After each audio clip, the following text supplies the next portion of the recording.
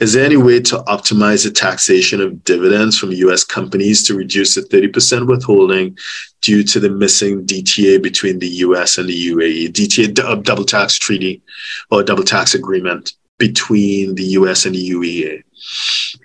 I'm assuming, Luca, that you're not a U.S. person, because if you are a U.S. person and they do withhold 30%, you should tell them that you are a U.S. person. And it goes back to the point that I made earlier in responding to someone else, that you should be giving them a W-9 if you are a U.S. person, which discloses your social, or if you're working through an entity, your EIN, and you confirming to them, hey, I am a U.S. person, do not withhold, just give me gross. And when I'm doing my tax return, I'm going to treat it right.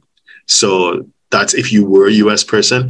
If you're not a U.S. person and you're right, there is no double tax agreement with the UAE, then there's no way normally of reducing that 30% withholding. So dividends from U.S. companies. So it falls under treatment that's called FDAP, fixed, determinable, annual, and periodic. So payments that are deemed to fall under FDAP, which would include your dividends, your interest, maybe royalties, basically what we consider passive income, generally speaking.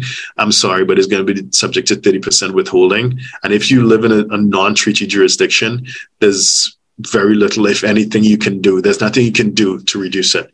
So I'm sorry, but I hope that answers your question.